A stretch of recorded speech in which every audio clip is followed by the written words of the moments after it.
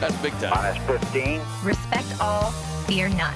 Oh, did he belt that one? Intensity is not a perfume. It was a no-doubter. 5, 4, 3, 2, 1.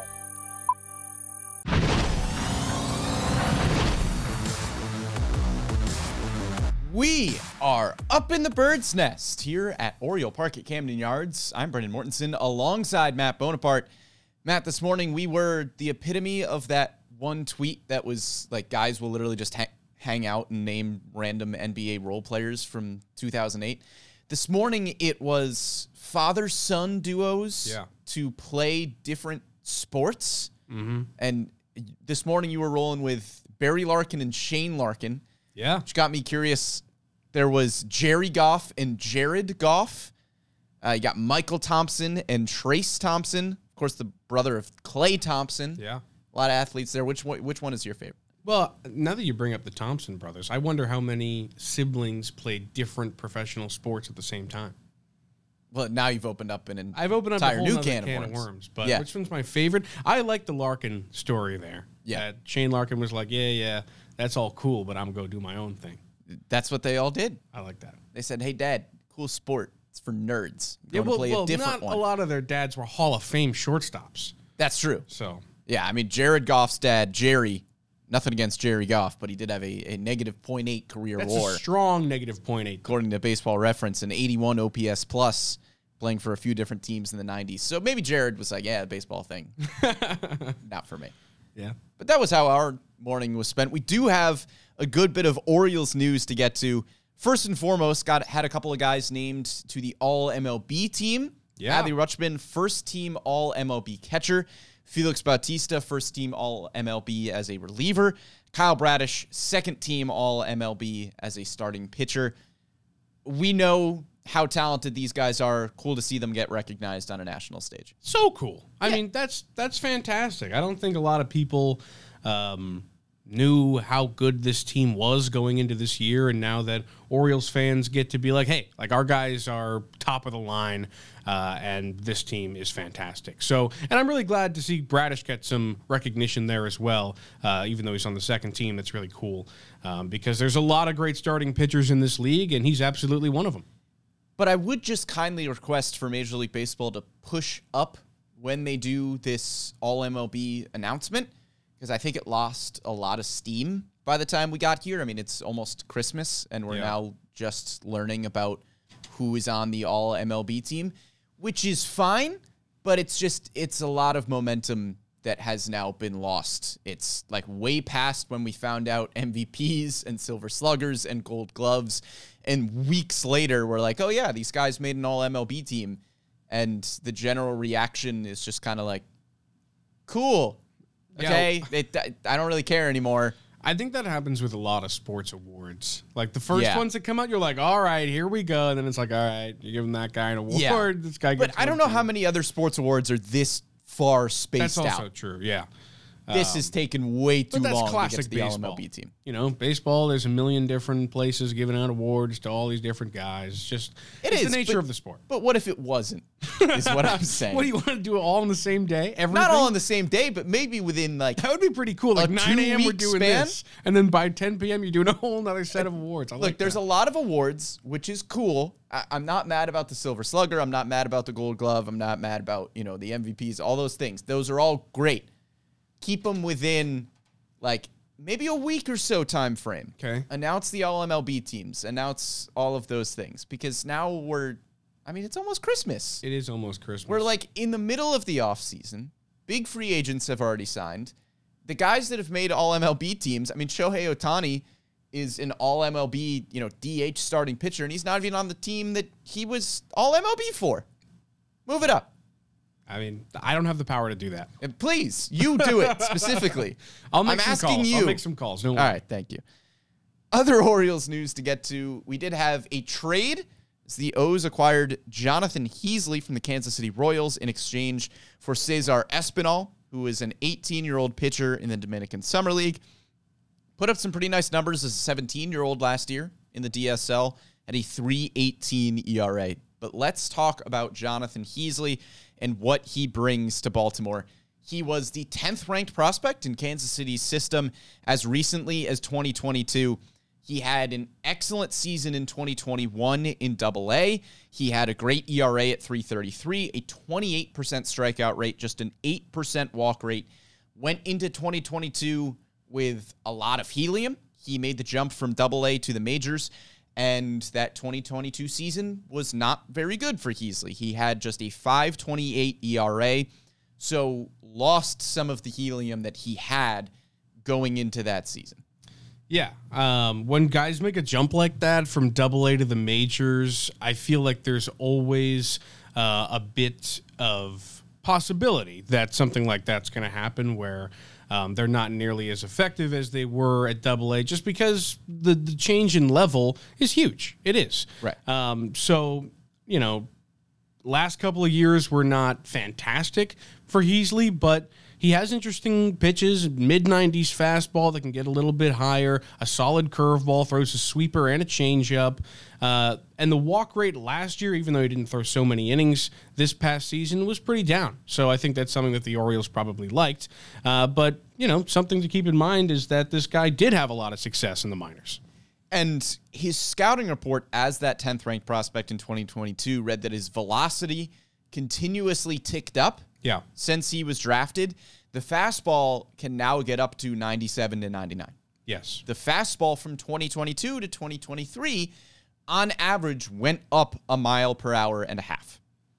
That's good. Yeah. So the fastball now consistently sits at 95. He can get it up to 97 to 99. His best secondary pitch is the 12-6 curveball.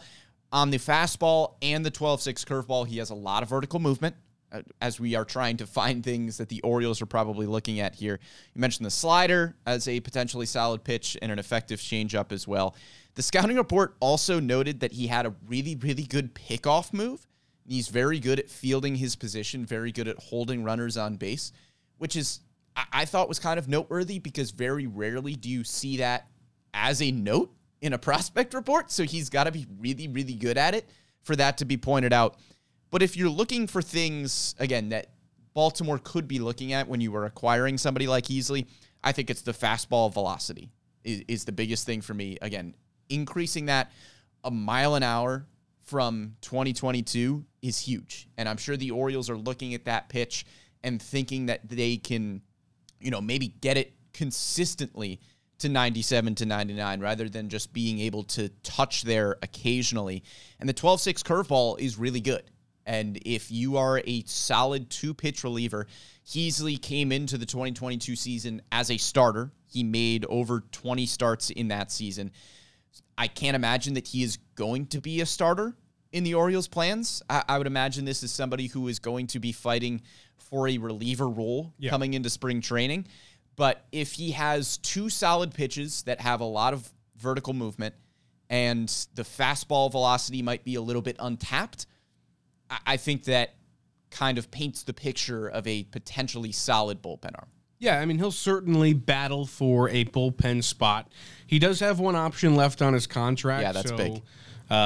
There's a chance that they just throw him down in the minors, see what he can do down there, and try to develop him a little bit.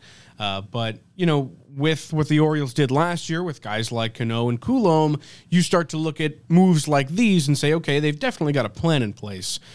Picking up a guy like this. There's something that they've seen that maybe other teams have not, and they'll try to make him into something that he currently isn't probably. So I'm excited to see what happens to Jonathan Heasley. Yeah, and that's honestly the biggest reason that I wanted to make sure we talked about Heasley at the top of this show, because we have kind of learned our lesson over the last couple of years that when the Orioles make what is seemingly a small move to acquire a pitcher or even just a player in general, it's usually not that small of a move. Yeah. And we learned it last year. You mentioned Danny Coulomb. Yennier Cano, again, was kind of a toss-in that Jorge Lopez trade. We have talked about that a bunch. Ryan O'Hearn was a very similar trade with the Kansas City Royals. You got O'Hearn for cash considerations, and then he gives you an OPS over 800 last year.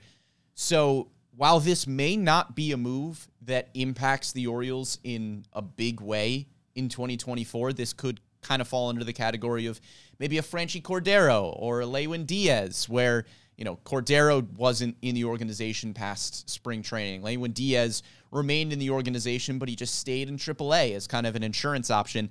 Jonathan Heasley could turn into that. Maybe you start him at AAA to begin the season.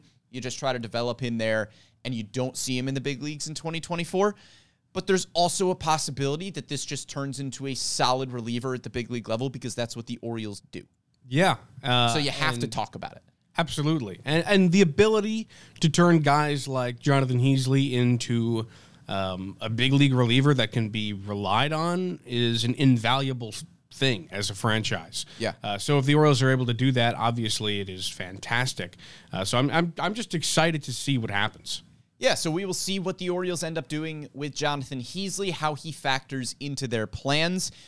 As you mentioned, probably going to be fighting for a bullpen spot in spring training. Could be in competition with guys like Cole Irvin, Brian Baker, Mike Baumann, who could be filling a similar type of role. Would have to imagine that Heasley could give you a fair amount of innings out of the bullpen. Could be a long relief type. Keegan Aiken probably in that discussion as well. So Heasley with that minor league option, it's possible that we just see him in the minor leagues exclusively in 2024, but also possible that he gets some run and just turns into a solid bullpen arm because Mike Elias just does that. Just finds guys, makes them good bullpen arms, and here we are.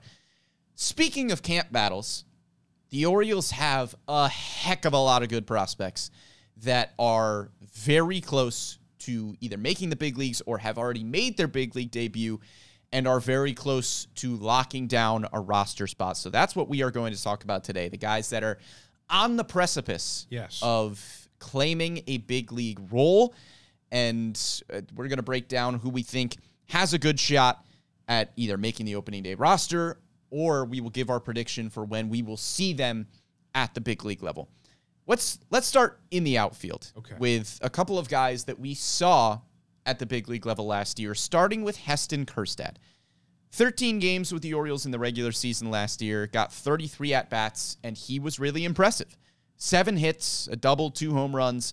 Did hit just .233 with a .281 on base percentage, but had an OPS close to 750 and an OPS plus of 106. Kjerstad, left-handed power hitter. We know how that plays at Oriole Park at Camden Yards, which is very well. The bat has gotten a ton of praise. This is somebody who has the upside of being a 30-plus home run guy. So Heston Kjerstad, we have seen what he can do, and the upside and the ceiling is really, really high. In terms of where he fits in 2024, the Orioles are going to hold 13 position players on a 26-man roster. So I'm just going to run through these guys real quick that we have so that we can go over the competition. Adley Rutschman, James McCann makes 2. Gunnar, Mountie, O'Hearn, Westberg, that makes 6. Austin Hayes, Cedric Mullins, Anthony Santander makes 9 of those 13 position players. Let's say, for the sake of argument right now, that Ramon Urias and Jorge Mateo make 11. So you are looking at 2 position player spots there. Heston Kjerstad is going to be competing with other 40-man roster outfielders right now. Other guys on the 40-man roster, you have Ryan McKenna, Colton Cowser, Kyle Stowers, and Sam Hilliard in the outfield. People forget about Sam Hilliard. People forget. Where do you think Heston Kjerstad falls in that outfield competition? I mean, Kjerstad, like you mentioned, his bat is unreal, right? I mean, this guy has the potential to turn into one of those guys in the majors who is just a pro hitter, goes out there, you know he's going to get his hits every single time. Rarely in the minors did he ever have a situation where his OPS was below 800. I believe Aberdeen a couple years ago was the only time. When he first got back into professional baseball and was ramping up a little bit, The position that he would probably fill on the roster is one similar to Ryan O'Hearn. Corner outfielder / first base, lefty bat, big power bat. So that's something that probably works against him in this situation because he's trying to fill a role that is already filled on the team. And like you mentioned, he is battling against other guys who are incredibly talented. He's going to have an immense spring if he wants to make the club. Obviously, he was there in the playoffs last year, which is something that I don't think many people would have guessed by opening day 2023. was that if the Orioles made the playoffs, he'd be on the roster. But he was. He didn't see any time in the playoffs, but he's a guy that you could see on the opening day roster, though I don't think he will. If I make a prediction here, I'd say he won't make the MLB roster, but we will see him this year. I'll give it, just to give it a specific date, I'll do mid-May, like May 13th, we see Heston Kjerstad. Okay. I'm on a similar wavelength to you with Heston Kjerstad here. So the roster prediction that I had put the Orioles at 11. For the sake of argument, I'm going to say that one of Ryan McKenna, Joey Ortiz, Jackson Holliday makes the opening day roster to make that 12. Heston Kjerstad is not really competing against Ryan McKenna for a roster spot. As you mentioned, I think he is pretty much competing against Ryan O'Hearn right now because he fills a very similar role, like you said. Mike Elias has mentioned that Heston Kjerstad was getting a lot of reps at first base this offseason. It seems like the plan for Kjerstad is to make him a very similar role that Ryan O'Hearn has right now. It is a backup first baseman, a left-handed kind of platoon bat to Ryan Mountcastle who can play some right field. You're not going to see Heston Kjerstad much in left field at Oriole Park at Camden Yards just because of the dimensions here. Can play left field probably at some other ballparks around baseball, but Heston Kjerstad doesn't have the defensive upside in the outfield to make him a consistent left fielder here. So it's really a first base, right field kind of hybrid role for Heston Kjerstad. I think he has more power upside than Ryan O'Hearn. O'Hearn hit 14 home runs in 112 games last year. I think if you give Heston Kjerstad 112 games, maybe he hits 20 home runs. But as of right now, until O'Hearn proves otherwise, he is the guy that is going to fill that left-handed hitting backup first base, occasional corner right fielder role. Because that's a mouthful. That's what the role is. It's very specific, but like he hit 290 with an OPS over 800. So until Ryan O'Hearn proves otherwise, he's got that spot locked down, which is why I don't foresee Heston Kjerstad making the opening day roster unless he is able to jump somebody like Ryan McKenna, but he gives you a very different thing. It's a different thing than Ryan McKenna. McKenna's going there glove first. He's a defensive replacement, could be a pinch runner here or there. I think there's also a possibility that Kjerstad gets a spot over somebody like Arias or Mateo if Jackson Holliday maybe beats Arias or Mateo for one of those roles. There's a lot of calculus that can go into it, but my prediction for Heston Kjerstad on the Major League roster is May 27th. So it was right around close. You with mid-May. I don't think he's on the opening day roster, but I think we see him pretty much right away. If there's an injury, if somebody is struggling a little bit, I think Heston Kjerstad gets the first call. He's one of the first guys off the lines. Yeah. For an injury or some kind of guy who's struggling, whatever. Yeah. Let's move on to the other outfielder that we saw in the big leagues last year, and that is Colton Cowser.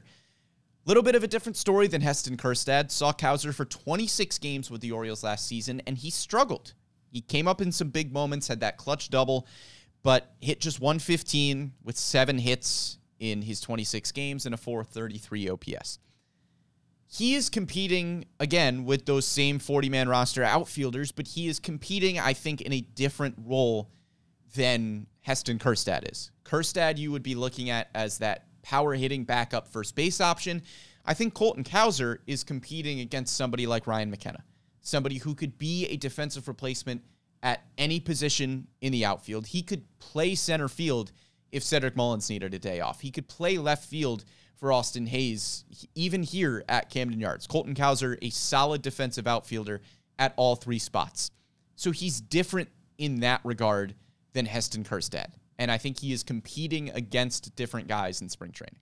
First of all, I think it's very hard to quantify any of these guys by their stats that they put up in short stints last year, whether that's Kjerstad, Cowser, Ortiz, anybody that we're going to talk about. It's very difficult for any of them to come up and immediately make a difference, Yeah.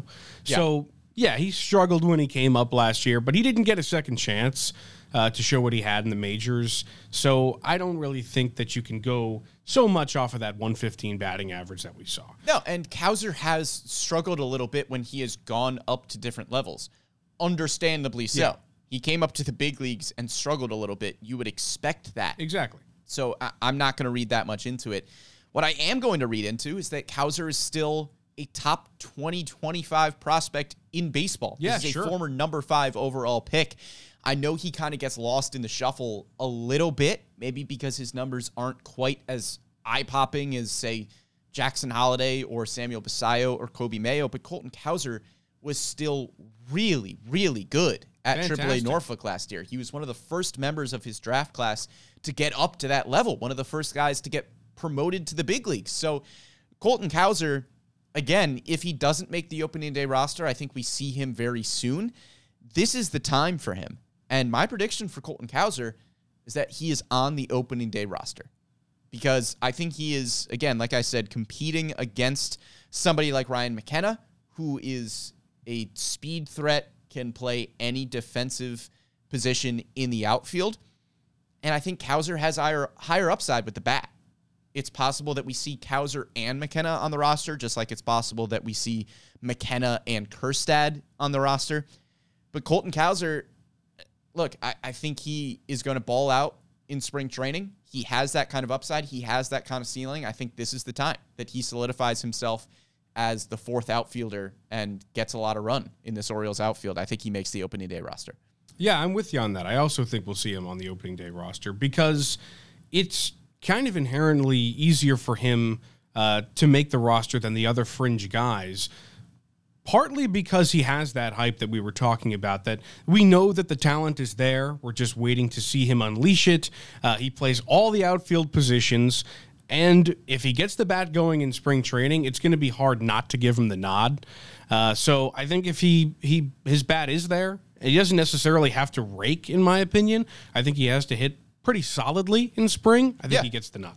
I think he needs to play very well in spring training. I think he needs to outplay some guys because right now, Heston Kjerstad outplayed him at the big league level. Ryan McKenna, we know that Brandon Hyde really, really likes the value that he brings to the big league roster. Also a great clubhouse guy, as is Colton Cowser, as is Heston Kjerstad. But I think Cowser will need to outplay them, and I'm confident that he can in spring training because he has that kind of ceiling. Let's move on to the pitchers. Okay. It's the 3 that we have talked about for a while. It's Chase McDermott, Cade Povich, Seth Johnson. We'll start with Chase McDermott. 10 games in AAA Norfolk last year with a 2.49 ERA. He won the Orioles Minor League Pitcher of the Year award. He is not yet on the 40-man roster, which does not help his case. He is entering his age 25 season, which does help his case a little bit. He's a little bit older, want to see what he has. McDermott, I think, profiles as a starter at the big league level. Don't know if it's a number 1, number 2 starter, but maybe a number 4 starter at the big league level. The Orioles have a lot of starting pitching depth. Outside of the 4 that are locked in Bradish, Rodriguez, Means, and Kramer, you have Tyler Wells, DL Hall, Cole Irvin. We have seen make spot starts. Jonathan Heasley, we have seen as a starter in 2022 as well, new to the roster there. So McDermott is going to have to leapfrog a lot of guys if he wants to make the opening day roster. I don't see that happening. I think it's probably a late season debut. Yeah, if he does make one. Yeah. He had a fantastic year, like you said. O's minor league pitcher of the year. Was very, very good at AA, mid-3s ERA. Gets pulled up to AAA and was even better. Improved his ERA by over a point, down to a 2.49. So this guy has a lot of talent. He's a fantastic pitcher, and he's got it. And I think we will see him in the majors at some point. Whether or not is this year, we'll find out. To give a real prediction on it, I mean, it's a situation in which, like you said, there are so many guys in that bullpen who would be filling a similar role, whether it's Tyler Wells, DL Hall, Cole Irvin, whoever. So it'll be tough for him to break through. I mean, if an injury or somebody struggles, something comes up like that, I think he'll be one of the first guys they call upon. But I don't really see him making it naturally unless if he goes out there and he is undeniable, then, maybe a July, August call-up we could see. But sure, if he does get called up, I'd see a late season. Yeah, my prediction was September 2nd for Chase McDermott. Like a September call-up? September call-up. Look, he strikes out a lot of guys. 11 and a half strikeouts per nine at Norfolk last year. He needs to cut down on the walks a little bit. Don't we all? Walked almost. I would say I'm trying to increase my walks. Go for some more morning walks. Chase McDermott walked 6 batters per 9 innings in AA Bowie. Walked over 4 batters per 9 innings in AAA Norfolk. He's got to clean that up a little bit. The reason I say September is just because teams always need spot starts. You always need guys to just eat innings a little bit. We saw it with the Orioles down the stretch last year where, Cole Irvin was making some starts. You had guys reaching their career highs in innings, and the Orioles just kind of needed arms. So that's what I'm kind of anticipating for Chase McDermott. I could also see him coming out of the bullpen if the Orioles just need more innings. Sure. He didn't make, every start in his appearances this year. He made 2 relief appearances in Bowie, 2 relief appearances for Norfolk, so I could see him coming out of the bullpen in a pinch if the Orioles need him. If Baltimore needs innings, I think Chase McDermott is probably the guy by the end of the year that we see. Cade Povich, very similar boat to Chase McDermott. These guys were traded to Baltimore at the same time. They have gone up from, Bowie to Norfolk at very similar times. Cade Povich, just the stats are a little bit worse. 10 starts with Norfolk last year with a 5.36 ERA. Again, kind of a similar story. He struck out 10.5 batters per 9 innings, walked close to 6 guys per 9 innings. I still believe that he has maybe the highest upside, him and Seth Johnson, of any Orioles pitching prospect because the stuff is nasty coming from the left side.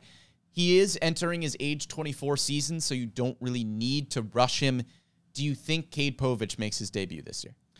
The numbers on Cade Povich are interesting because, like you said, the ERA is high, but the strikeout numbers are incredibly high as well.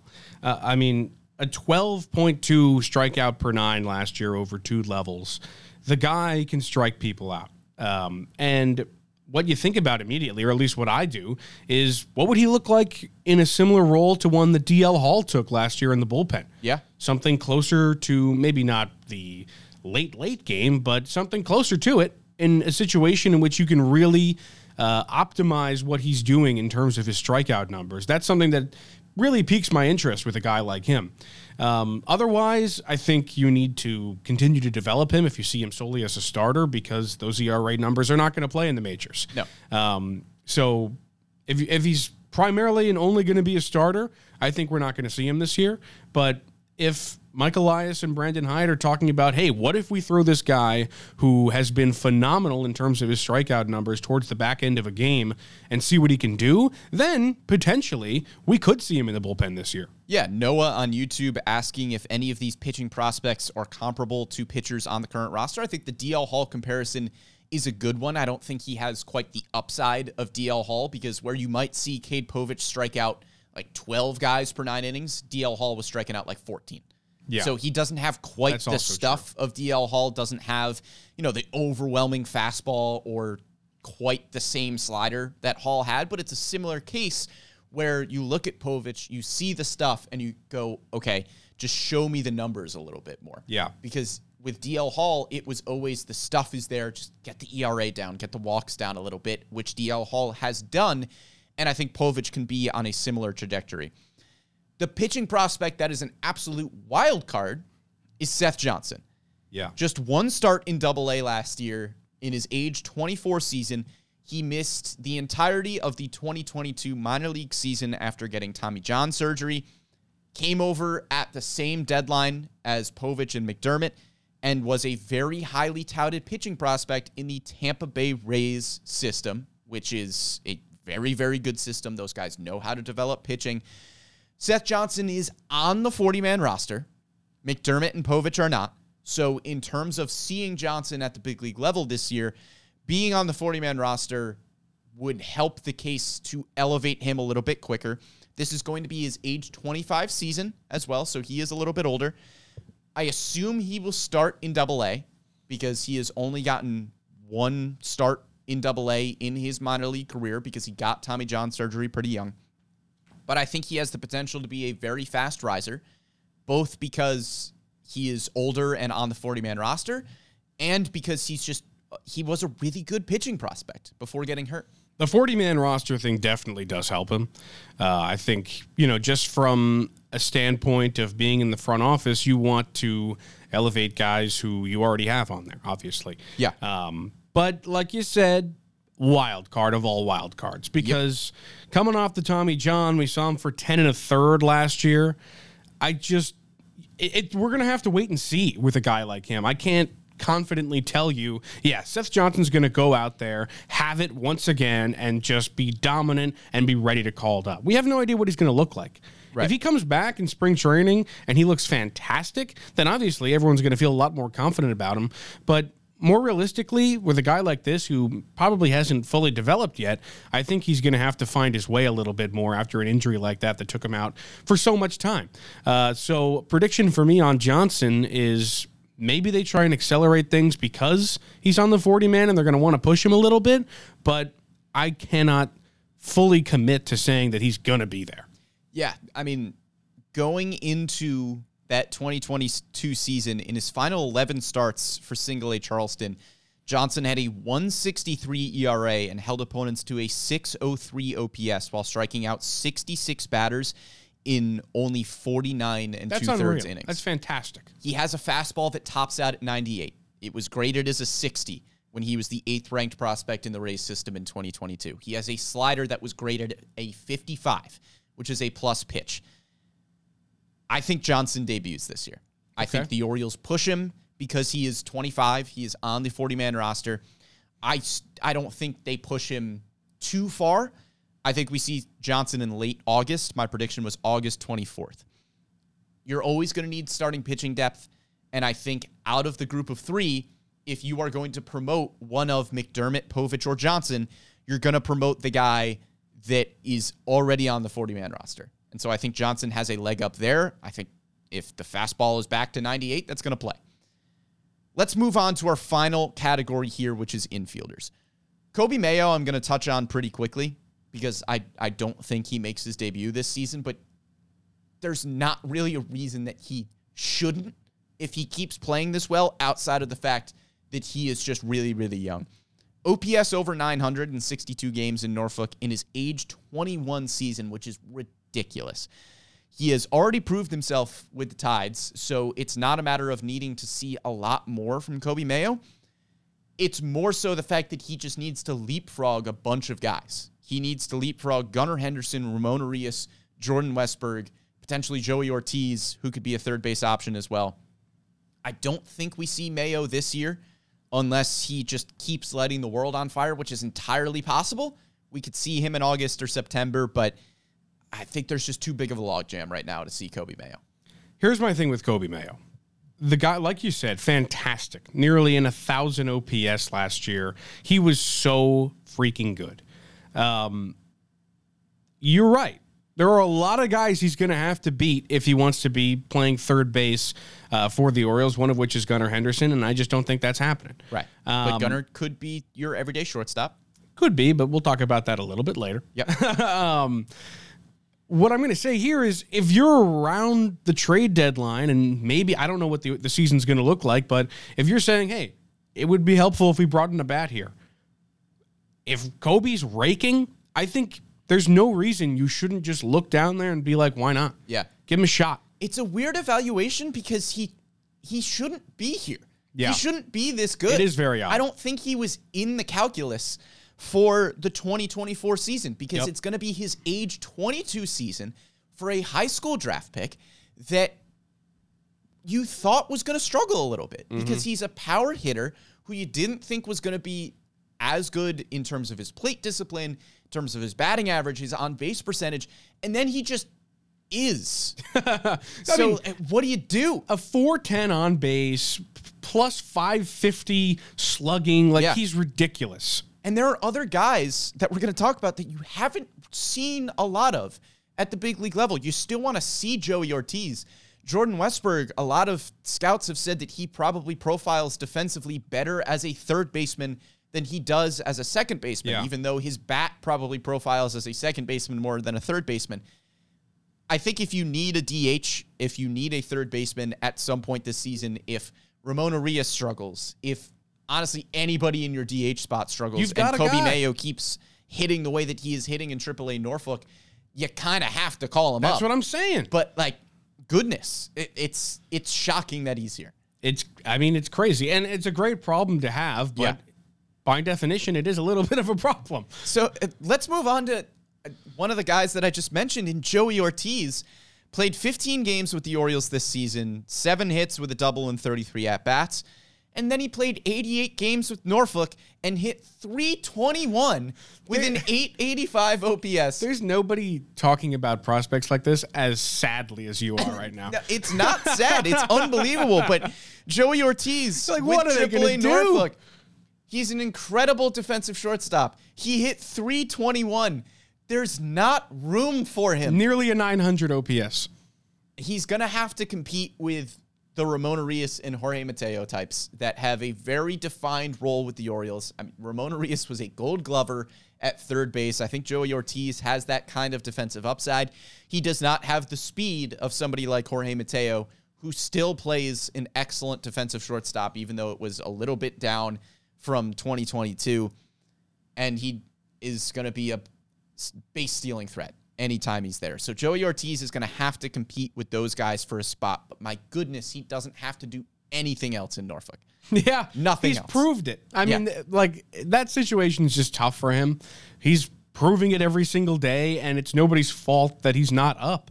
Like, there's just not room. There's just a lot of good players. Yeah, there's just a lot of really, really good talent in Baltimore's system, and there's just no room for the guy. And, you know, he does it on both sides of the ball, obviously. We know all about that. Yeah. Similar glove to Jorge Mateo, has a plus 300 average in AAA. He's so good, this, that, and the other thing, but there's just no room for him. Last year we saw him, which gives me hope that maybe we'll see him this year, but it's just really tough to do the roster math and get him in there. If there's an injury in the infield, I think Joey Ortiz is your first call. I think my prediction is not that he makes the opening day roster, but that we see him. June 11th is the date that I picked. I think the second that, you know, Ramon Arias and Jorge Mateo are on the hot seat. I think that's pretty clear to see.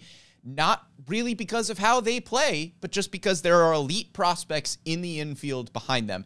So I think if either of those two guys struggle a little bit, honestly, I think if Jordan Westberg struggles out of the gate more than we are expecting, then Joey Ortiz could be that first call to get them up there. Another guy that we just don't talk about that much, even though he's really good, Connor Norby. 138 games with Norfolk last year, an .842 OPS. He hit .290 with 40 doubles, and we don't talk about him.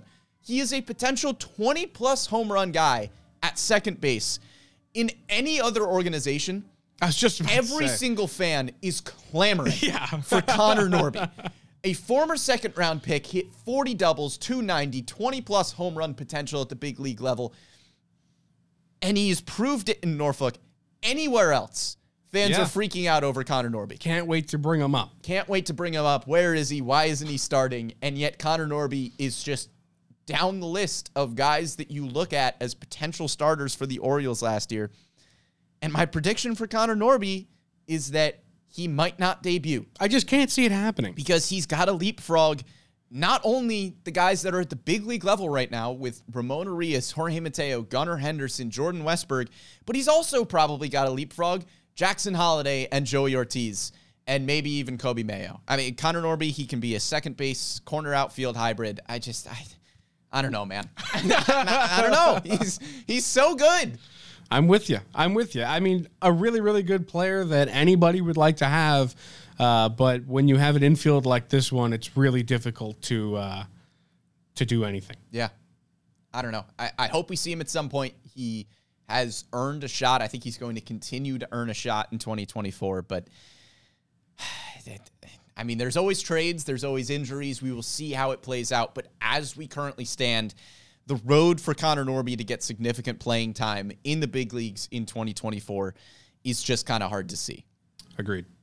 Last, but certainly not least, the man you've all been waiting for us to talk about. And that's Jackson Holliday. Good player. Good player, some might say.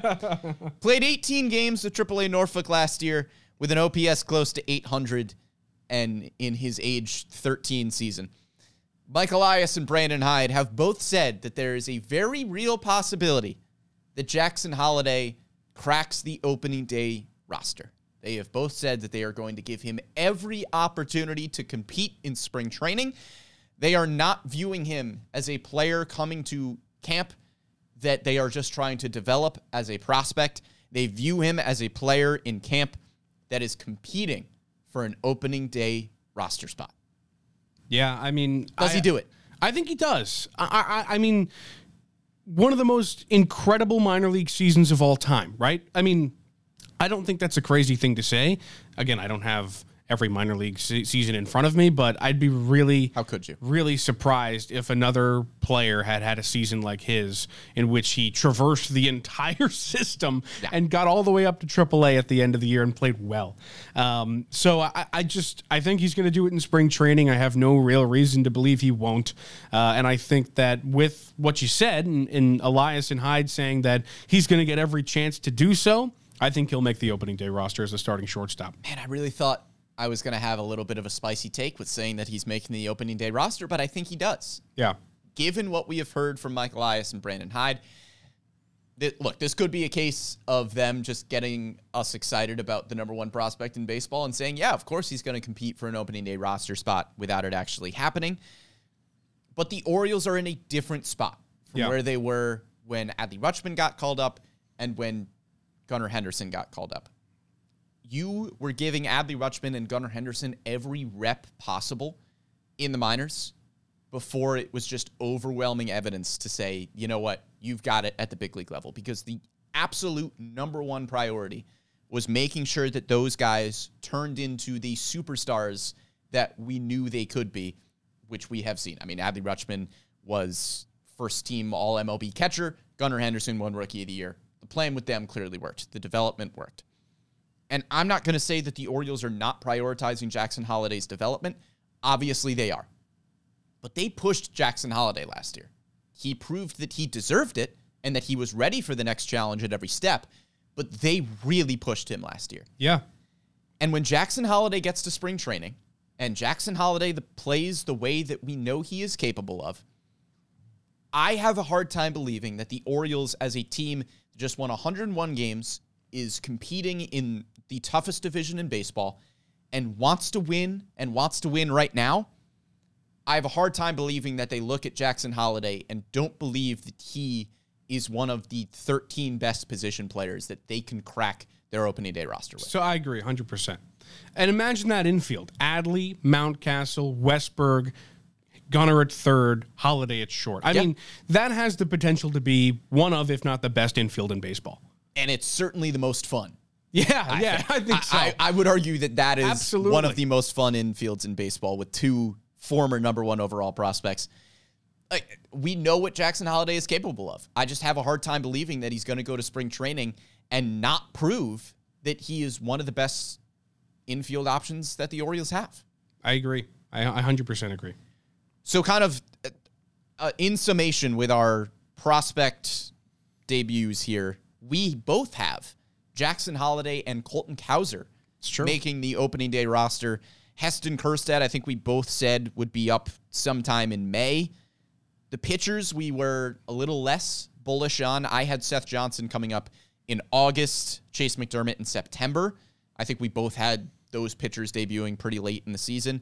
And Joey Ortiz somewhere in the middle of June, July, with Kobe Mayo as really a wild card. Yeah. Because he is still really young. I have Weren't no expecting idea him to be here. how Kobe Mayo's season's going to go. I think Kobe Mayo's season is going to go great. He's going to play well. I'm just in terms of whether or not he's going to make it, I have no clue. I think the question becomes, does Kobe Mayo play so overwhelmingly well that he is in a different tier from somebody like Joey Ortiz, where it's not just the numbers are great, but it's, okay, yeah, this guy, we need to carve out a role. We need to figure it out. I think it's possible. I mean, with a team like this with so much talent, I don't think that there are many situations where they're saying, all right, like, let's go out of our way to change something. Yeah, it's hard. Yeah. Because even guys that we have talked about, like Ramon Urias and Jorge Mateo, that could potentially be pushed out by some of these top prospects, Ramon Arias and Jorge Mateo are two very valuable players. I don't want to underplay that at all when we're talking about these prospects. Ramon Arias is a Gold Glove caliber player at third base. Jorge Mateo is a Gold Glove caliber player at shortstop who is a demon on the base paths. Those are two really good players, and they're not going to go away easily, even for somebody like Joey Ortiz, even for somebody like Jackson Holliday. I mean, those guys aren't going to just go by the wayside because you have young guys there. This is a stacked, talented roster, and there are going to be a lot of difficult decisions that have to be made. Absolutely. I mean, I do not envy the position that this front office is in, although I kind of do because of how much talent there is in the organization. I think there's probably 29 other GMs around would baseball like that to are be in pretty this position. envious Yeah. of what Mike Elias has to work with. But, as much as we like to say, good problem to have, you still got to move the right pieces around. Yes. Because all of these guys could be big contributors in 2024. And as fun of a problem as it may be, it is still kind of a problem that you need to figure out where these guys are going to go, how to get them playing time, how to make sure they develop in the right way. So a lot of decisions to be made for the Orioles. We will see if there are more offseason moves to come that could impact what happens with these prospects. Could we see trades? Could we see spots get opened up? We will see, but make sure you follow along with Mass and Orioles on all of our social media channels and with the Bird's Nest. You can catch us live every Wednesday at 11 a.m. on YouTube and Facebook. We had a lot of great comments today on YouTube. Thank you so much for following along. Or you can catch us after the fact on Spotify, SoundCloud, Apple Podcasts, Google Podcasts, wherever you get your podcasts or digital sports shows, you can find the Bird's Nest. We are going to be off next week for the holidays. We hope you all enjoy your holiday season. We'll be back early January in the new year talking more Orioles baseball. We hope you can come hang out with us then. Big thank you to Amy Jennings behind the scenes for producing this one. For Matt Bonaparte, I'm Brendan Mortensen, and we will catch you next time.